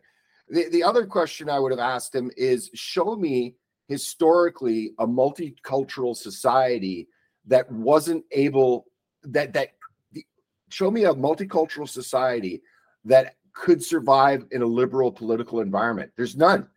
Any multicultural society that has any longevity to it always has either authoritarian government or authoritarian leaning. And once that authoritarian government is pulled off, you get things like, Austria, the Austro-Hungarian Empire, you get Yugoslavia, you get Rwanda, you get India today, right? I mean, if you have different Burma right now is a very good example of like Bengali migrants pushing up against the borders, raping and killing, raping Buddhist women and cutting Buddhist monks' heads off. So what you have now is you've got like these little bald monks in Burma wearing their orange or red robes, talking about how, okay, well, what we have to understand is that these people, if we don't fight back and annihilate them and push them out of our country, they will kill us all. So you've got like these genocidal Buddhist monks in Burma now. That's not what they're known for usually, right? No, Buddhist monks are usually like, and so you've got these Buddhist monks getting genocidal. You look at what happened in Yugoslavia. You look at what's happening in Ukraine. A lot of it is an ethnic problem. A lot of it began in 2014 with the suppression of the Russian minority in eastern Ukraine. It was an ethnic problem. You see the split between Czech and Slovakia. You see the breakup of countries. You show me one. You look at even in a place like Singapore, where it's 75% Chinese. They have basically an authoritarian government. Malaysia is the same. It's authoritarian because it's a multicultural society. So you show me any multicultural society that has any sort of longevity to it that wasn't tainted with authoritarianism. I'd like to see it, because I can't think of any example. They'll say stuff like, well, Canada's multicultural. Canada's been multicultural with a European base for 500 years. You had some French, some Dutch, and some English. And then you had the native community, but the native community, they're out in the forest doing their thing. Yeah. But there was enough resemblance between European immigrants. And the same thing goes for the United States. You had generally the same religion. There was Protestant Catholicism. There was still tension there between Protestant and Catholic. So even a minor difference in doctrine has repercussions in a country where you're all speaking either a Latin or Germanic, a European language. You're worshiping the same God. The cultures are using the same writing script. Like ABC 1, 2, 3. So the differences were not even that large, but still there were tensions even to this day. There's Anglo and Francophone Canada, and it's just we all French, and we and the English are like, well, fuck you, frog, and then the French are like, oh, fuck you, Anglo, and but I mean these countries are similar enough, that they could have survived. But so this whole idea of Canada being this multicultural. I mean, this multiculturalism shit didn't even start until like the late 90s, early 2000s, right? So, I mean, multiculturalism didn't even exist in Canada. Multiculturalism was the outcome of French-Canadian disgruntlement at what they perceived was their inequality to Anglo-Canadians. And it started into something called the Quiet War in Quebec, and it was literally like IRA stuff in Quebec in the 1970s. Yes. And one of the agreements was that biculturalism would be introduced into Canada. So if you were in the western part of Canada, you could still get any government service in French. But if you were in French Canada, you get anything in English. And if you bought a soda water, it would say, or milk, it would say like milk in English, and it would say like French. And they still do that in the Parliament. That's why they speak in English in Parliament. I mean, French in Parliament. And French in Parliament. So that was the thing. And then after that, it just mutated into multiculturalism when mass immigration started. So, I mean, getting back to, I don't even know where we're going with this, but I think maybe with China and whatever, I think that you're talking about Vaush, that's right. And whether or not America should have a white majority, yes, of course it should. But if that majority was black historically, then I think America should have a black majority, right? If historically the country was settled by Africans, and up until 1965, they accounted for 90% of the population. I would say then America should stay primarily a black country, right? Yeah, it's not about the whiteness. It's about the multiculturalism not working unless, like you said, I mean, you start chopping motherfuckers' arms off, if you start, going really hardcore, I mean, you can hold something together, but not in a liberal democratic way. You can't do it like that. I mean, you can be strong arm, but it just doesn't work. And take a look at like Iraq is another example in the sense of what they had. It was doctrinal difference. After America toppled their government, toppled Saddam Hussein, and had no idea what to do next. What happened? A civil war between Sunni and Shia occurred. I mean, the same when they toppled the Libyan government. Libya was probably had the highest quality of life in Africa, next to South Africa prior to the end of apartheid.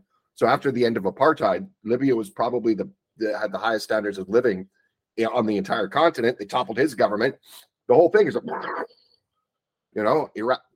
It's everywhere. Human beings are tribal creatures, and this idea that ideology is somehow going to trump evolutionary tendencies is just it's fanciful thinking that someone like Yuri Bezmenov would smile in glee, in my opinion. And I see a point in chat, and I'll let you ask, because you kind of alluded to it earlier. You didn't say it was for no reason, but I want to read this. Nakota, he's a good supporter. He says, there's never been a case in history where a dominant nation invited in unlimited foreigners for no reason. Then he said, except now, and such nations are fucked. What do you say to that point? I don't know that it's for no reason. It's a replacement. There's a couple of reasons, but what he's talking about too is something that you should really understand, is that even during foreign invasions, and we could go all the way back to the Roman times. Yes, well, the Romans did it. Worked out really well. Yeah. All the Romans would do, and if you even look at like the 1066 and the Norman invasion of England. Yes. Historically, whenever there was invasions, all that was replaced was the ruling class. The people didn't change. So like you had like England's a very good example of this. The Romans invaded. They left basically no genetic trace. There's no Roman DNA left in the British people. The Vikings invaded. They set up colonies, but strangely enough, there's not really many Viking. There's not much Viking DNA in the UK. And the Normans invaded. And they knocked out the Anglo-Saxon ruling class, but all the people that were left were still the same people, right? So it's almost like, unless you had stuff going back to basically the fall of Rome, where you had some tribes that were being pushed across the steppes into Rome by other tribes, like the movement of entire groups of people. Like, this is stuff we haven't seen since the fall of the Roman Empire, where entire populations are being replaced in a matter of a couple of decades. Because usually any kind of invasion always saw, the ruling class toppled, but the general peasant class or just the normal people staying the same. And what's happening right now is it doesn't happen normally. And part of that article or the study I was reading is it talks about part of what the United States has done is in order to expand empire, they've had to not only invite the world into their empire, but pay for them to do so. Right. So like if you cross the border, you get a phone, you get a $5,000 gift check, and they'll put you into some housing. Whereas, it's the same thing in Ireland or the UK. Yes. If you're a British citizen or an Irish citizen and you don't have any money, you're sleeping rough and dying in the cold. Guess what? That's how it is in Mexico too. Yeah. Well, but the point is that it's the United States government, the leadership in 2020, and especially the Democratic leadership. One of the biggest things America has tried to do is convince the rest of the world it's not a racist country.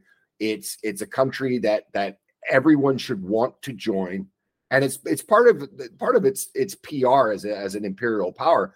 But 2020 and the St. Floyd of the fentanyl riots, where you had the American political establishment say, no, America is a systematically racist country. They basically threw the whole country and its project under the bus, geopolitically and internationally.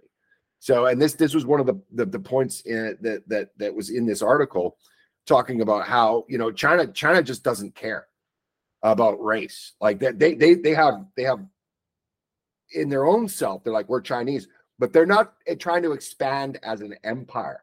They're a civilizational state, and even if you look at them for the last 1,000 years, they have their area.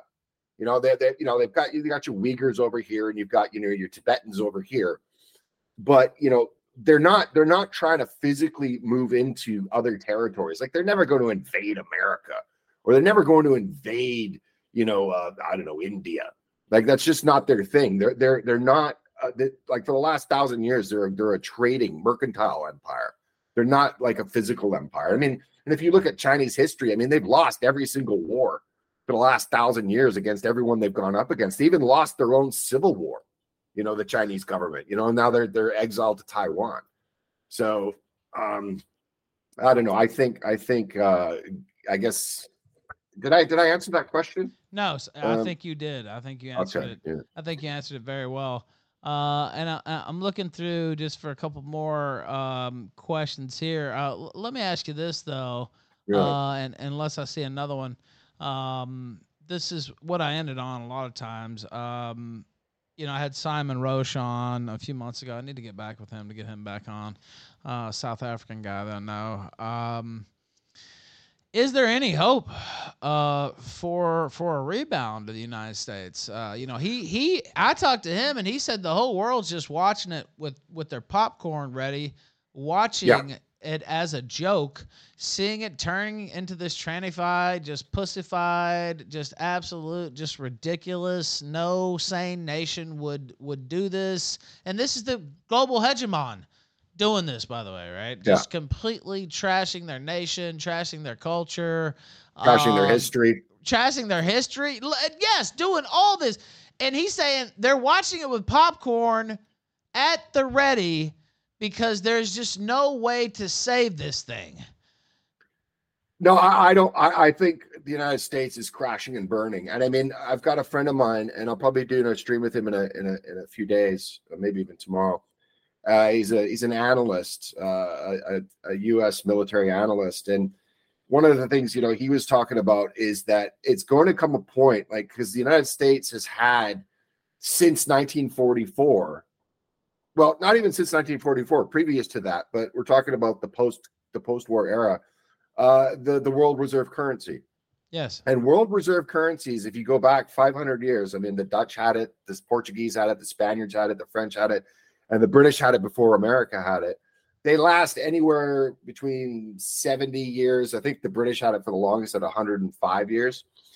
But the point is that position of having the world reserve currency allows you to export your debt and allows you to export your inflation. And this is one of the reasons why, people in the United States, they don't really understand. Like, they think it's normal to have like 2 gas guzzling cars, be able to have, massive plates of food every day and all of these things. Talk to people our grandparents' age who grew up in the Great Depression, and they'll tell you, like, this is not normal. It's the same thing as war. War is the natural state of man, not peace. not 80 years of unremitting peace. This is just not human nature. We're not meant to live like this. Not saying I'm a warmonger in any way, shape, or form, but the problem is extended peaces could be just as destructive to the human psyche as war.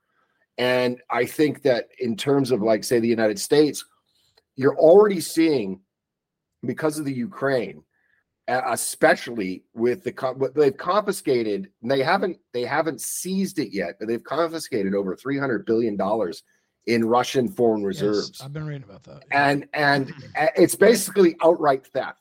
And if they not only confiscate it, but then they seize it, you've already seen that this confiscation thing and Russia being cut off from the SWIFT, the banking system, yes, is you're seeing country after country after country after country moving out of the US dollar for trade settlement. And if the United States, when the United States loses its position as the holder of the world global reserve currency, I think that's when it's going to happen. That's when the United States, exactly that's what when he said, that's when it's going to kick off. That's the exact answer he gave. Oh, really? Okay, yeah. That's the exact same answer. Once the United States loses that, and real biting poverty comes home, all of the dollars come home to the United States. The value of the dollar collapses. People can't get enough food. They can't go to work because all American cities are built around cars. I mean, you can't get around anywhere in the United States without a car. But then in order to have a car, you got to have gasoline. But the problem is that when all the prices go up, can't afford gasoline, can't go to work, can't feed your kids, yada, yada, yada. This is all going to happen when the petrodollar goes belly up. And it's not a matter of if, it's a matter of when. Because you've got even part of the reason the petrodollar was created was up until 1973, I think it was, it was during the oil shock. So that was like during the, around the same time. So before the oil shocks, you had what it was you had the United States dollar that was pinned to gold. And it was detethered from gold by Nixon because all of the other countries, it was the French that pushed it. They saw that the United States was, because all of the currencies around the world, there wasn't floating currency rates. They were all pinned to gold. And then the gold was pinned to the dollar. But it was the French, they saw, wait a minute. It's the same thing as that Jews did in the Middle Ages when they first started lending money and giving out paper notes. You know, they'd say, oh, we've got this gold in reserve, but they actually would give out more paper than actual gold that they had. And that's exactly and the Jews did it in the Middle Ages. And this is, what caused a lot of resentment, I think, against this group of people. But also the United States did it so badly for like 20 years. And the French were like, we want our gold that's being held in the United States. We want it back because we know that you're printing too much US dollars. And Nixon just said, fuck you. And it was Kissinger that came up with the idea of the petrodollar, of going to these, like Saudi Arabia, going to the oil producing regions and saying, look, we know you're despotic regimes. We know you behead those that insult Prophet Muhammad. We know you rape little boys. We know you live in an autocratic kingdom. You're against absolutely every value that we supposedly espouse. But look, if you denote your sales of oil in our currency, we will protect your regime militarily without question. And then you can run that money back through our treasury bills, our T-bills, through our system, and you can make interest on that money. But look, your regime is never going to fall. And this is what it was Kissinger that worked this out. The same Kissinger I told you that, it's dangerous to be America's enemy, but it's absolutely deadly to be America's friend. Same guy. And he only died last year, by the way. I think he was like 100. It was like last couple months ago. Yeah. He was like 100 years. I think it was 100 or 101, something like that. I mean, you got to imagine. I mean, this guy was advising, Nixon in the 60s, like 68. Like he was Nixon's national security advisor in 68. I mean, he was the one who brought a détente with China. I mean, this is how long ago this guy's fingers were in politics. And he was like the go-to elder statesman for all of these U.S. presidents, right? All the way up. Barack Obama. It didn't matter party affiliation either, because he was a guy that dealt in real politics, You know, Yes. there's not many of those left. He's like a Zygmunt He's a Brzezinski Bismarckian type character. Yes. Yeah. There's not many of those left, and that's why it didn't matter political affiliation. Presidents, you know, whether they were Democrat or Republican, always went to him for advice in issues of global geopolitics, national security, you know, trade, all of these sort of things. So, you know, this guy, you know, single-handedly saved the U.S. currency from basically being, you know, unloaded. And I think they've pushed it again too far. You know, where okay, you know what? We're gonna block your entire country from the global trading system and the global banking system, and we're going to seize all your assets, and we're going to like basically bring your country to its knees through our banking system. I mean, if you're like a country, like unless you want to be a vassal, like let's say for example tomorrow Germany, the AfD becomes like basically they're three things.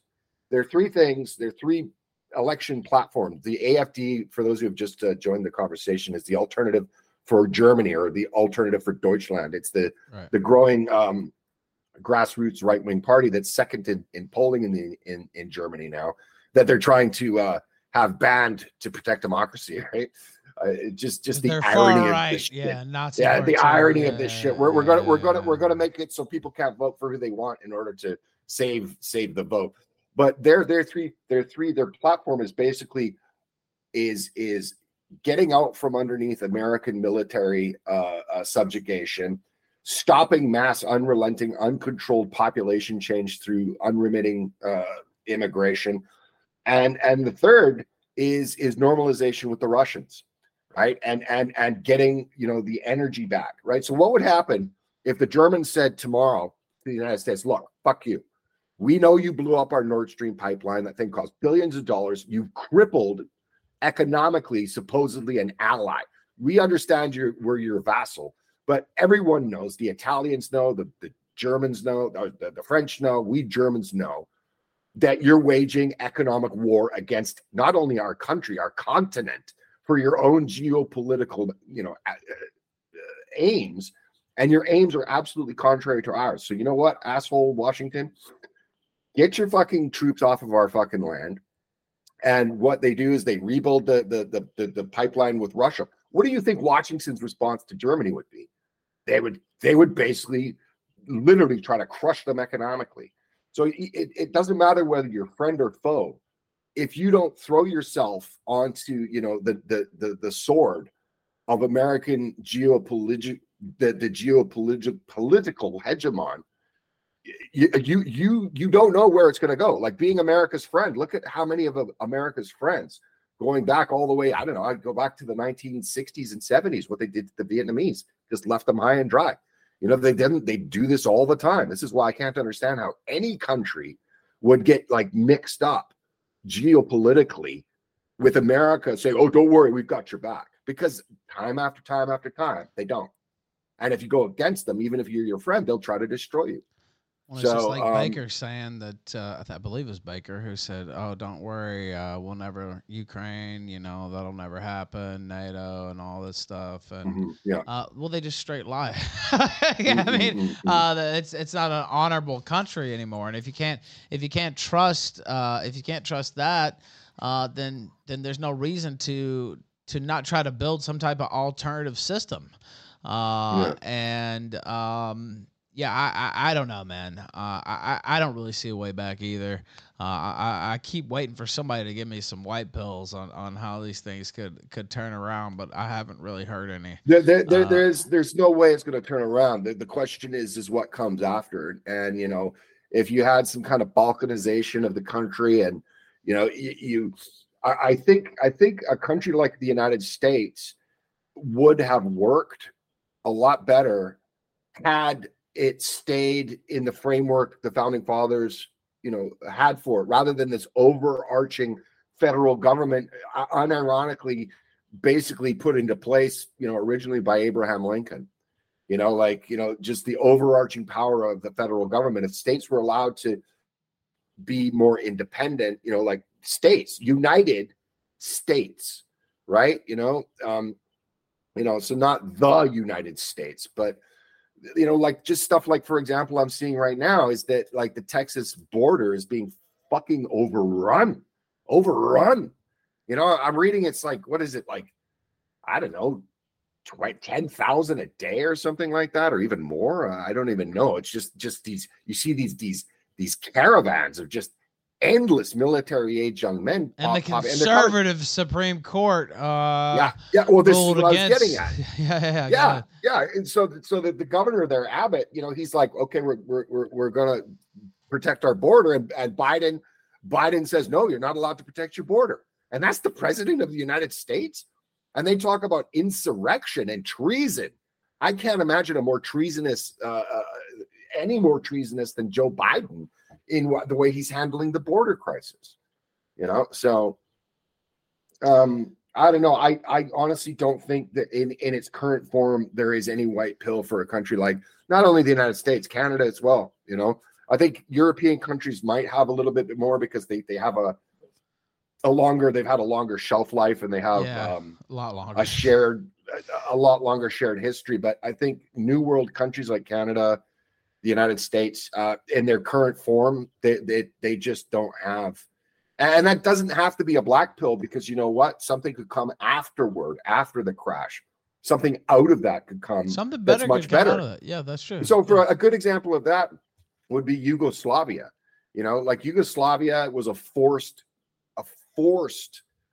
country of multiculturalism. Once the authoritarian was pulled off, the whole fucking country went to war, and they killed each other for, I don't know, 7 years. And the country but it wasn't fratricide, right? It was ethnic groups against each other, right, fighting over who would get what at the end, right? After it was basically, and you go to the former countries of Yugoslavia. They're, Croatia's really nice, and it's the way they wanted it. They didn't want to be superseded by an ethnicity that wasn't theirs, the Serbs, for example. And then you had, the Croat. I mean, that was the shit show, because it wasn't one side against another. It was like, factions all over the place, right? And that's kind of how I would see the United States playing out in a certain respect. The thing is I don't know, one of the things I find almost hilarious about Americans online is like, yeah, that's right, we've got the Second Amendment, yeah, we got the guns. We got the guns. I mean, for fuck's sakes, man, you've had elections stolen outright and in public. You've had your government hijacked. You've had like taxation without representation for decades. What is it going to fucking take, for the guns to come out, right? Because those Europoles, they don't have their guns, right? But like, what the fuck is it going to take for these, for any kind of. And I think, like I said, it's going to be the collapse of the petrodollar. Like they're not going to come out from any kind of political, any kind of like trouncing. COVID, for example, the lockdowns and the sort of stormtrooper-esque police force that we had, going around like making people stay in their fucking homes, losing their businesses. Like you told me, like I remember when your mom died. You weren't even allowed to go see her in the hospital. I was not. I remember. Period. There was a 10-day waiting period, and it wasn't even because I didn't have the vaccine. I never took the vaccine. Well, they said there was a 10-day waiting period for anyone to come in and visit somebody that had been admitted to, and basically hospice, elderly care. She was but that's the whole point. But it was 10 days no matter what. Whether you had the vaccine or not, it was 10 days. And my mother died on the 10th day. And I didn't get to hold my mother's hand while she died. I know. Because these jackboot fucking thugs stopped me. Yeah. I mean, I can't even imagine what that would be like. When my mother died, I was holding her hand when she died, when my mother died. And I can't even imagine. So like the COVID, all of these things, like, all of the institutions, the media, the police, the Congress, the academia, like there's absolutely nothing that people have respect for or even believe works in their legitimate best interests. Nothing. And that's why, like, I'm pretty much once the circuses are not able to hold the plebs back in check, and there's a serious sort of economic implosion, that's when you're going to see the knives come out. And that's when you're going to see, like, that's when it's going to kick off. So, I would say to people right now, watch the U.S. National debt. I mean, it went up by like a fucking $1 trillion in 2 months the other day.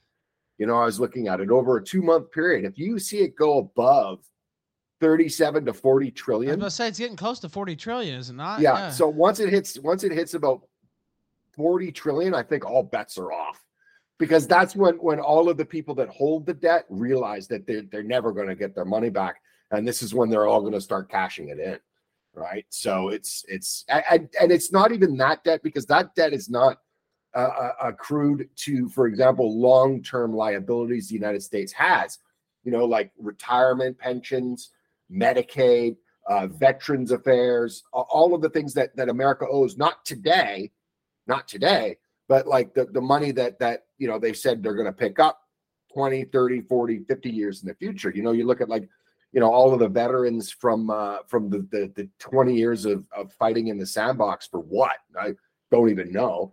I mean, all of these guys, they get, basically, free medical care for the rest of their lives. They get pensions. You serve 10 years in the army, you get a pension, or you get a disability pension, or you get some kind of money. Some gives me that from the governments for that. You've got, people who are getting older. I mean, as I see it right now, in most countries, they're trying to push the age of retirement before you're allowed to get Social Security up to like 75, right? And the thing is this is not a gives me that program. Social Security in all of these countries is something that you had no choice but to pay into. And all of them are insolvent, because they took that money and, okay, well, Ukraine needs it, right? We took that. Like, this hasn't been like, I remember one of the things that Al Gore was completely made fun of during the election. The lockbox. That's exactly what I was going to say. The lockbox. And, he was going to say, and to be honest, he was right. He was right. Like, he was right. We put it in a lockbox that the government can't touch. This is money that is set aside, and we can't mix it with the, the contracts for Boeing and Lockheed Martin, or, money for Shaniqua and Section 8, or money, for whatever. I mean, he was right. Al Gore was right, to tell you the truth. And, it's one of those great, what could have been, because one of the things is that, it's funny, because before the Bush Gore election, there was no red or blue states, right? That was just, they changed the color every 4 years. Some elections were purple and yellow. Some elections were, and it's kind of funny how the right-wing party comes down as red and the left-wing party comes down as blue. Which is totally, I wonder if that wasn't engineered. Yeah, which is completely the opposite. And but I think, though, even back in those days, things were not so politically polarized. Like, I mean, I would, if I had voted in 2000, I would have voted for Gore, not Bush, right? And I wouldn't have voted for Obama, because I saw him as a globalist stooge. And just different. I probably would have voted for Clinton versus what was he? He was against Dole and I can't remember who it is. George Bush, the first one. Yes. And then it was, and so I would have probably voted for. I would have voted for Clinton. I would have voted for Gore. I'm just saying, like, things weren't so politically paralyzed because people were still American, so you could find common ground, right? It's like, all right, I disagree with you on this, but we got to, election's over. Let's get to work at running the country, or let's get to work at, like, smoothing over the differences. Now it's like every election, no, you didn't win. No, you didn't win. No, you didn't win. Impeach him. Let's get him out of there. Yeah. Like, it's not a functioning system. No, it's not a functioning system. So it's just like, it's like you can. It's like, like I remember just stuff like, do you remember when Nancy Pelosi, she picked up that paper after Trump's State of the Union and ripped it? Yes. And was like, threw it over. That kind of political theater would be unthinkable 20 years previously. No matter how partisan you were, or how much you disliked the president. It was respect for the office, right? Not the man. Like that amount of just political posturing would have been unthinkable 20 years ago. And now people were applauding her for her being, brave and stunning. Yes, her courage. Yeah. Her courage, yeah. And it's not, I don't know, it's not going to get any better. Let me ask you this final question. Thank you for spending so much time. This is one of my favorite interviews I've had in a long time. I've really been wanting to talk to you for quite some time. You've always been one of our greatest guys. But let me ask you this prediction, any prediction for 2024, could be politics, could be election, could be anything else. A prediction for 2024. A couple of predictions. I believe this will be the year of the end of the Ukraine war, and it's going to come down with a crushing Russian victory. And I think the Ukraine is going to be in a very bad position, negotiating position. I don't think Russia is going to be too harsh, to tell you the truth, because inevitably these are basically two of the same people. It's like it's like the Scots and the English. Do you know what I mean? Or it's like the Walloons and the French, right? Like they're essentially, or the Austrians and the Germans. They're essentially the same people, right? So I think Russia, honestly, I think what's going to have to happen is that's going to be just a shit show in the center of Europe for the next generation. But I think that's going to come to the end. I think prediction for, I think it depends on who will win the presidency based on how long Israel intends on fighting in the Middle East. If Israel intends on fighting, into next year, or it goes toe to toe with Hezbollah, I think Trump will win, because the establishment will see that it's Zion Dawn, right? Make Israel great again. He has an organic following, right? Like there's no politician I can think of in my lifetime that had that kind of following. Never. Where like it's called. There's never been anything like him in my life. Yes. There might have been before I was born, but I don't know. Maybe like FDR. Maybe FDR, maybe Eisenhower. But I wasn't alive, like you said. But nothing like I've seen since I've been alive in my life. Nothing like that. So I would say so.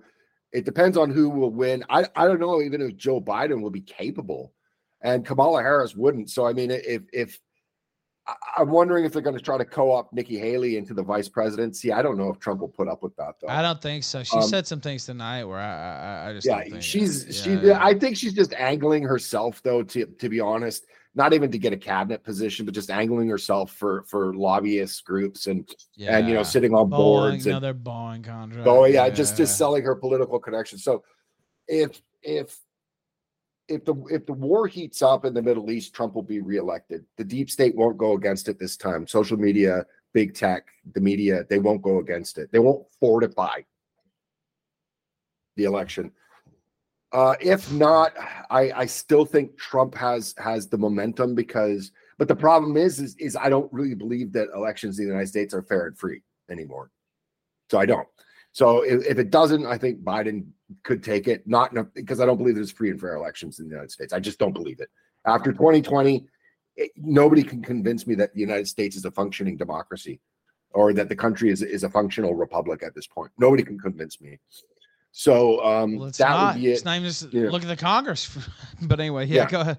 Yeah, I think there's going to be massive censorship on social media coming up to November. It's going to get worse and worse and worse. I think Israeli and AIPAC control over the United States is only going to get worse because there's been a tectonic shift in the Overton window in the last few months on people's, not only their view of who's actually running things in the United States, but actually people saying it publicly. Because as we were saying previously with Voltaire, if you want to see who governs you, who rules over you, look to see who you can't criticize, right? You got Alex Jones going, well, it's the Chi-Coms. The Chi-Coms own Hollywood. It's like, what? I've seen him. He's right about a lot of stuff, and I'm not dissing on Alex Jones, but look at who you can't criticize is what I would say. So, I don't know. That'd be about it. Yeah. Well, anyway, any other questions? No, that was it, man. I really appreciate this interview. This is one of my favorites in a long time, I have to say, and I'm going to clip it out and put it on the channel on its own. Of course, you can watch the replay of the stream too, but Black Pigeon Speaks. Felix, man, I really appreciate you spending your time with us here tonight, and I want you to let people know where they can find you, promote some of your new stuff, or maybe some stuff you're working on for the future. Yeah, I'm trying to promote my own Rumble channel. My Rumble channel is Felix Rex. I'm going to be trying to move it over to there as much as I can because it's coming into an election season, and anything I do political, you can't put on to normal social media. I've already been. I had a page on Facebook. It had like 40 or 50,000 followers, and now it's like it's been locked because when I'm just trying to remember when the U.S. ran Tucktail out of Afghanistan. Was that August last year? Yeah, it was August. It was either last year, 22 or 23. Okay, anyway. Yeah. So I made a video because it was 22. It was 22. Okay, I made a video. Okay, after that, the sort of humiliating rout of the United States, which it was. The Taliban were the guys that were in control of the Taliban were making all kinds of memes. I don't know if you remember, like they were making fun of Joe Biden with the ice cream. Or they were like they're just the Taliban were making memes. And there was the whole Tala Chad meme that was going around. I made like a 5-minute video just laughing about it. And my page got locked on Facebook for promoting dangerous or criminal organizations. You know, and this was a video made a couple of years ago, just making fun of internet memes. You know, like these. I have a feeling after I'm seeing where Elon Musk just spent his last weekend, I have a feeling Twitter's just going to go back into the shit. I'm having that same feeling. You've already seen the screenshots. Yeah. They're already deboosting big time. Everybody, me included. Yeah. I mean, I've been demonetized on YouTube since 2019. I've had nobody gets notifications. Tens of thousands of people. They keep coming back. Oh, I've been unsubscribed 5 times. I have to come back and check. And so all of these social media. So going up to this election year, I mean, take a look at it all. Like, you weren't allowed to talk about the election. You weren't allowed to talk about COVID. You weren't allowed to talk about Ukraine. It's just one thing after another that they put it in. And then the problem is people aren't. It's like Stefan Molyneux said. It was fucking insane. The deplatforming of him. I mean, he got kicked off of MailChimp, for God's sakes. And all he did was talk about, uncomfortable subjects, right? He wasn't talking about violence. He wasn't talking about overthrowing insurrection. He wasn't talking about murder. He wasn't talking about rape or any criminal. He was talking about uncomfortable scientific issues. And, he said when he got booted off of everything, he was on BitChute for a while. I think he's still there. And I think he's on Gab or whatever.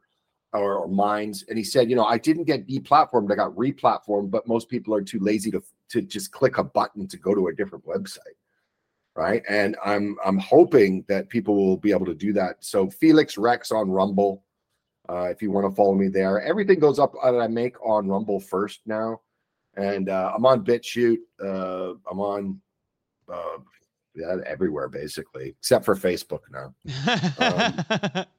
And that's because of the Tala Chads, right? So, those darn Tala Chads, those whippersnappers, those smart Alecs, Black Pigeon Speaks, one of the most intelligent guests we've ever had on this show, and I say that without reservation, and just a wide-ranging conversation. I saw somebody in chat said, I missed a conversation like this where it could just go anywhere historic, and just with a really smart, intelligent person. One of the privileges of my job is getting to talk to people smarter than myself, and not that I'm an idiot. I don't believe that. I don't think so at all. But I really enjoyed hearing from you, learning from you, and let's not make it as long next time. Oh no, I absolutely agree. Oh, and I should say, I'm on Telegram as well. Yeah. Oh, what's the channel? Do you know? Oh yeah, it's Felix Rex. It's either look up Felix Rex. Everything is either Felix Rex or Navy Hato. Or no, Navy Hato's only on Twitter. Right? Twitter. Yeah. Everything else is Black Pigeon Speaks or Navy Hato. So the Telegram is Felix Rex. As I said, so the Gab is Black Pigeon Speaks. Mine's is Black Pigeon Speaks. I've got Felix Rex, YouTube, Felix Rex, Rumble, Black Pigeon Speaks, YouTube. I think that's everything. Yeah, that's everything. So just look up for either Felix Rex or Black Pigeon Speaks. I don't know. I haven't been checking the chat today at all. I'm just sure. Like usually when I'm on your thing, I'm always called like. I want to just point out, I'm not Jewish. You know, I was born Christian. My parents are Christian. My grandparents are Christian. You know, I'm not Jewish because I know that I get it. I've in seen my that comments. in the chat in the past. No, he's not. Actually, the chat's been very positive about this interview. I think they really, really enjoyed it actually, and so did I. Okay. So well, and I'd like to do it again sometime soon. Maybe. Yeah. I mean, maybe we could make it like every so often, right? Yeah, absolutely. I'd love to do that, and I'll check back in with you. And stay safe and happy. Yeah, you too. You know how to get a hold of me. And I had a great time. And thanks for having me. And thanks to your audience for putting up with me. And thanks very much. It was really good to reconnect with you, Ethan. It's been a long time. 100%, Felix. Take care of yourself, man. All right, you too, buddy. We'll talk again soon. All right, bye-bye. All right, bye for now, buddy. Felix Rex Speaks, one of the best in the game. Live on the Kill Stream.